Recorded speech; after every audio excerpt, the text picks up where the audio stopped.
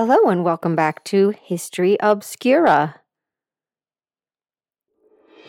Once upon a time, there was a very interesting Danish man who went by the name Hans Christian Andersen. A writer by trade, Mr. Andersen lived from 1805 to 1875, and during that time wrote some 200 stories, many of which you are quite familiar with. His fairy tales are, even now, beloved by many internationally. Andersen's posthumous fans include me, the Lycoy of course, and even our dear Mad Maid, who happily rocks back and forth on her cot when I read her Andersen stories each night in the basement. Last night, poor Molly was particularly enthralled by the tale of Thumbelina. In case you're not familiar with the Andersen fairy tales, here's a quick excerpt from that story. When the prince saw Tiny, he was delighted, and thought her the prettiest little maiden he had ever seen. He took the gold crown from his head and placed it on hers, and asked her name and if she would be his wife and queen over all the flowers. This certainly was a very different sort of husband to the son of a toad, or the mole with my black velvet and fur, so she said yes to the handsome prince. Then all the flowers opened, and out of each came a little lady or a tiny lord, all so pretty it was quite a pleasure to look at them. Each of them brought Tiny a present, but the best gift was a pair of beautiful wings which had belonged to a large white fly, and they fastened them to Tiny's shoulders, so that she might fly from flower to flower. Yes, it sounds like a happy ending, but the truth is that Thumbelina, or Tiny, broke the heart of her dear friend, the swallow, in taking this miniature prince for a husband. Twisted and ambiguous endings were one of Andersen's fortes. In his original Little Mermaid, Ariel slept like a pet on a pillow outside the door of her beloved prince, and eventually learned that if she failed to gain a human soul, she must kill that very prince to be allowed to return to her mermaid form. Ariel did not kill the human man, or his new bride, but instead returned sadly to the sea, where she died, turning into sea foam. In a Shyamalan-esque final twist, however, a swarm of ethereal mermaid angels that swim through the air give Ariel the soul she always wanted, so that she may fly the skies with them forever. Yes, you can read all about this and more in Andersen's Fairy Tales Told for Children, published in 1837. A contemporary of Hans Andersen was another gifted literary figure, the English author Charles Dickens. Dickens, born in 1812, was something of a dark creator himself. Often focused on the pitiful and filthy circumstances of youth in industrial-age London, Dickens' work influenced an entire genre of bleak dystopian novels. You may know these as Dickensian. Those novels include the likes of David Copperfield, A Christmas Carol, and Bleak House. For the sake of symmetry and proper credit due, here's an excerpt from Charles Dickens' A Tale of Two Cities. It was the best of times, it was the worst of times. It was the age of wisdom, it was the age of foolishness. It was the epic of belief. It was the epic of incredulity. It was the season of light. It was the season of darkness. It was the spring of hope. It was the winter of despair. We had everything before us. We had nothing before us. We were all going direct to heaven. We were all going direct the other way. In short, the period was so far like the present period that some of its noisiest authorities insisted on its being received, for good or evil, in the superlative degree of comparison only. There were a king with a large jaw and a queen with a plain face on the throne of England.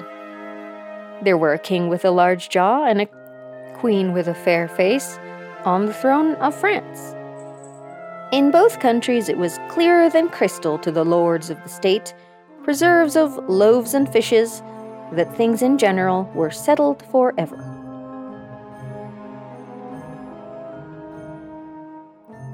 This was, in short, the early Victorian period, still very much revered for its gloomy yet witty literature, its highly developed sense of culture and etiquette, and of course for its very lovely aesthetic.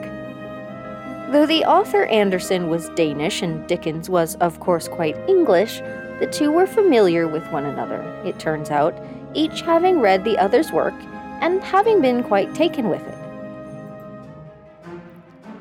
Charles Dickens and Hans Christian Andersen first met at a party in the summer of 1847. Andersen was not yet well known in England, and his stories were still being translated from Danish for the first time, and he was starry-eyed, introducing himself to the much more famous Dickens, calling him the greatest writer of our time. They had a friendly conversation. Afterwards, Andersen wrote a letter to his friends in Denmark, ecstatic that Dickens had lived up to his hopes. Andersen apparently made a good impression on Dickens too, because a few weeks later, Dickens sent him a package containing some of his books and a personal note. Perhaps a little too encouraged by this gesture, Andersen sent Dickens regular letters for the next 9 years. "Dear delightful Charles Dickens," one began. He'd send Dickens his novels for review and chatter in public and to friends about what a wonderful writer his friend was. In July of 1856, the English author wrote once more to his Danish colleague.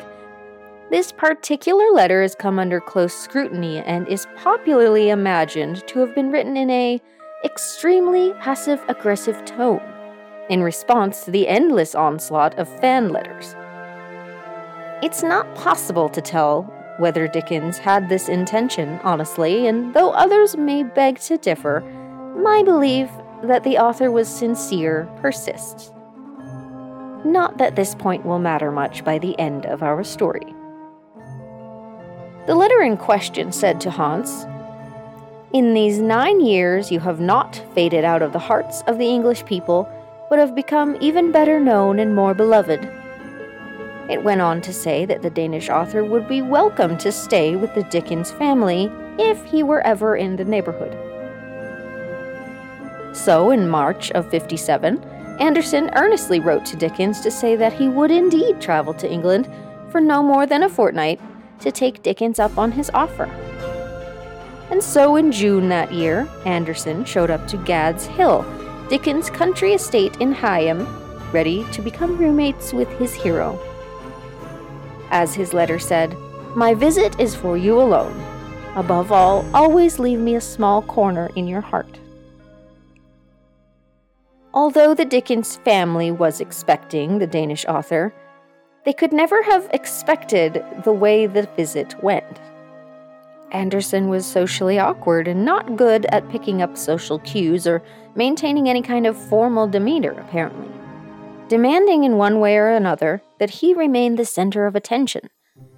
When he arrived, he reportedly asked that one of Dickens' own sons give him a daily shave, explaining that this was a custom for hosting male guests in Denmark.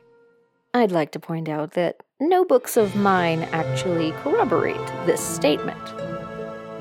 Dickens' guest was made an appointment daily at the local barbershop instead. One night during a dinner, when Dickens held an arm out to one of the ladies present, Andersen apparently scooted over and grabbed it himself and walked with Dickens arm in arm into the dining room. He also stayed 3 weeks longer than he had originally proposed. It was not a good time for Dickens to have any, let alone this oblivious, houseguest. His last release, Little Dorrit, was not doing as well as he'd hoped, and he was attempting to leave his wife for a woman half his age. Also, he was acting in a play, his friend Wilkie Collins's play, The Frozen Deep.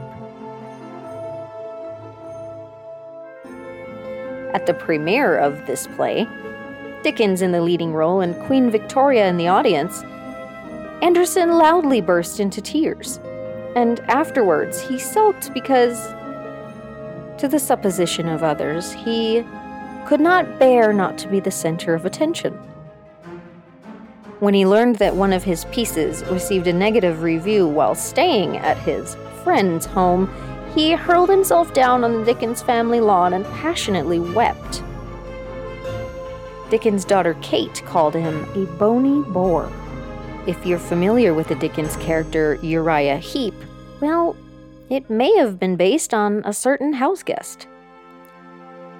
The English writer wrote incessantly to his own friends to complain about Hans Christian Andersen. Dickens complained that his guest was very much a country boy and always suspicious that he would be pickpocketed in London.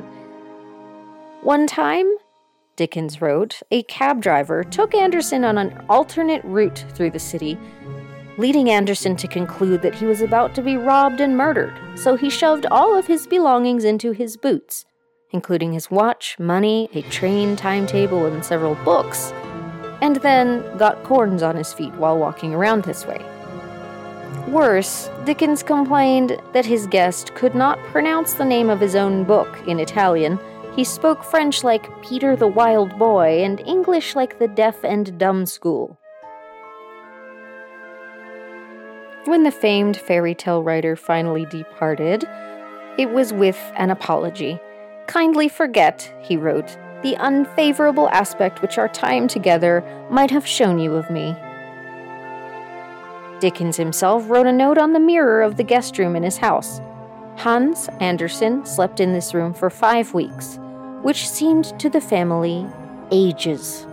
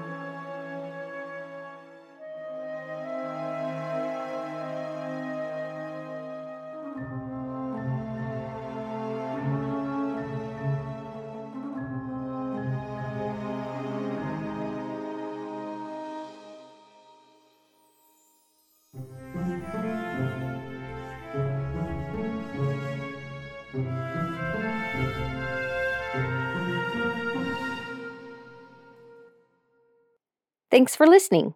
As I mentioned last episode, I've begun to stream a second podcast, which goes by the name Historical Fiction Book Club.